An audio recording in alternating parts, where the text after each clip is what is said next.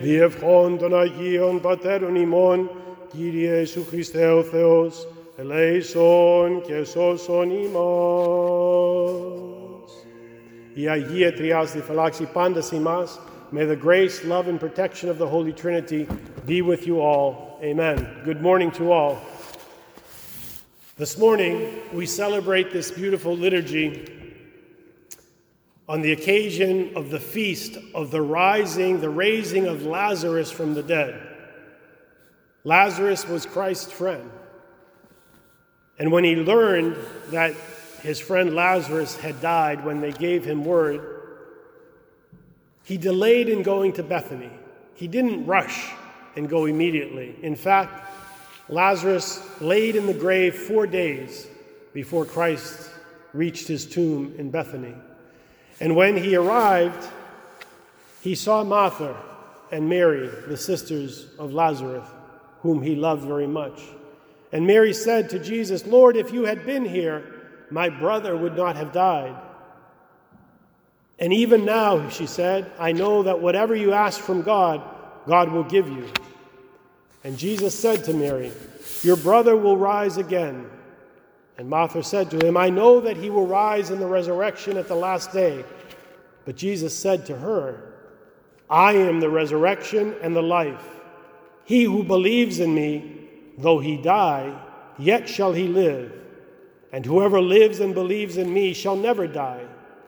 And then he asked Mary and Martha, "Do you believe this?" And she said to him, "Yes, Lord, I believe that you are the Christ, the Son of God, who is coming into the world."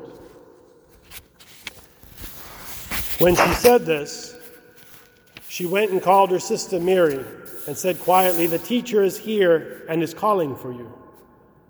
And when she heard it, she rose and quickly went.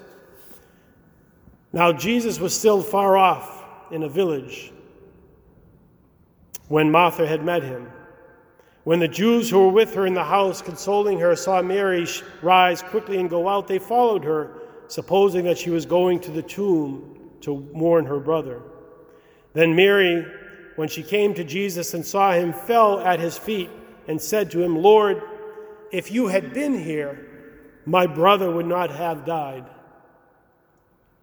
When Jesus saw Mary weeping, and the Jews who came with her also weeping, he was deeply moved in spirit and troubled. And he said, "Where have you laid him?" And they said to him, "Lord, come and see." And then the shortest verse in Scripture, in all of Scripture, is the next verse. Jesus wept. Christ wept, cried at the tomb of his friend Lazarus, which lets us see very intimately that God, our Lord and Savior Jesus Christ, because of his full humanity, share in our compassion and in our mourning as a beloved one passes away. So Jesus wept, and the Jews said, "See how much he loved him." But some of them said, "Could not he who opened the eyes of a blind man have kept this man from dying?" Then Jesus, deeply moved again, came to the tomb, and it was a cave, and there was a stone lying upon it. And Jesus said, "Take away the stone." And Martha and the sister of the dead man said to him, "Lord, by this time there will be an odor, for it has been 4 days." And Jesus said to her again, "Did I not tell you that if you would believe, you would see the glory of God?" So they took away the stone. And Jesus lifted up his eyes to heaven and said, "Father, I thank you that you have heard me. I knew that you have heard me always, but I have said this on account that the people standing by, that they might believe that you did send me." And when he had said this, he cried out with a loud voice, "Lazarus, come forth. Lazarus, come out of your tomb." And the dead man came out, his hands and feet bound with bandages, and his face wrapped in a cloth. And Jesus said to them, "Unbind him and let him go."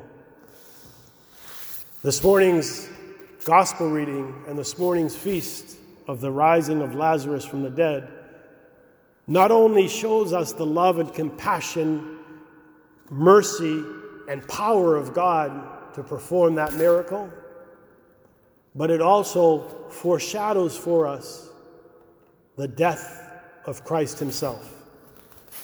My dear friends, today and tomorrow, which is Palm Sunday tomorrow, we joyously gather around our TVs, around our mobile devices, in order to participate in the liturgy of the raising of St. Lazarus, and tomorrow of Palm Sunday. As we said last night, this week, the greatest week in all of the liturgical life of the church, will be radically different for us. This week, Orthodox Christians from around the world will not be opening the doors of their church and coming into their church in order to celebrate the beauty and majesty of these services that walk with Christ from his entrance into Jerusalem tomorrow on Palm Sunday, that hold vigil by that icon of the Nephios every single night, Sunday, Monday, and Tuesday, and Wednesday, as we chant the beautiful Othros hymns of the Nephios.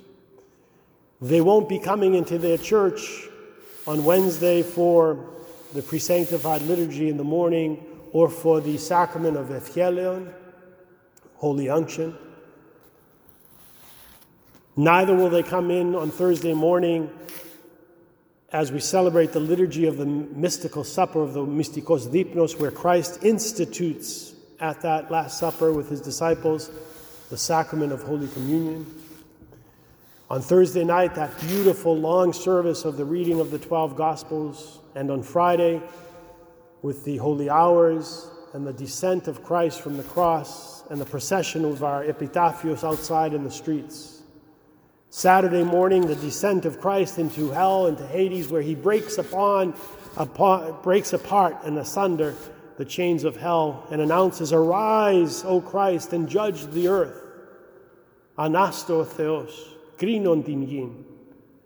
And finally, our faithful Christians will not be coming to church on Anastasis night, on Saturday night at midnight, holding that candle and waiting in a darkened church for the priest to come forth and to bring that light. However, Orthodox Christians around the world, and all of us that are listening this morning, will, I believe, not only come to church this week, but not this physical building of a church, but the church of God, which is you and me and all the people of God. And we will be doing that in our church at home, our home church, Ikon Ecclesia, where we will gather with our family, where I suggest in front of your TV screen where you will be watching the liturgy, to have the icon of the appropriate day displayed, to have your kadili, your candle, your incense, your thimiato, your Bible, your prayer book of Holy Week, and where you gather in that space to sanctify that space, to make it holy and to make it a place of prayer. So that each step of Holy Week, you will be present, you will be praying, and you will be together as a family. And united in Christ, we are together. United in Christ, we are together. And when finally on Easter night, when the priest comes out with the holy light from the altar, with the invitation of Christ, "Thefte lavete phos," come receive the light, you will come and receive that light. You will light that light at home, but you will be receiving that light from whom? From Christ, who is risen from the dead and who we glorify. That is our plan for this week. Please separate any other business that we have this week, clear your schedules, and participate in the prayer of the church as we walk together to the cross, to the tomb, to the empty tomb, and to the resurrection of our Lord and God and Savior Jesus Christ. May this week be blessed. May you be strengthened. And through your prayers, may Christ heal the world that is suffering at this time. Tomorrow morning, the Othros for Palm Sunday begins at 8:30. and the liturgy at 9:45. Please join us together with your entire family and friends. Gather everybody to begin Holy Week together in Palm Sunday. God bless you. Have a beautiful day.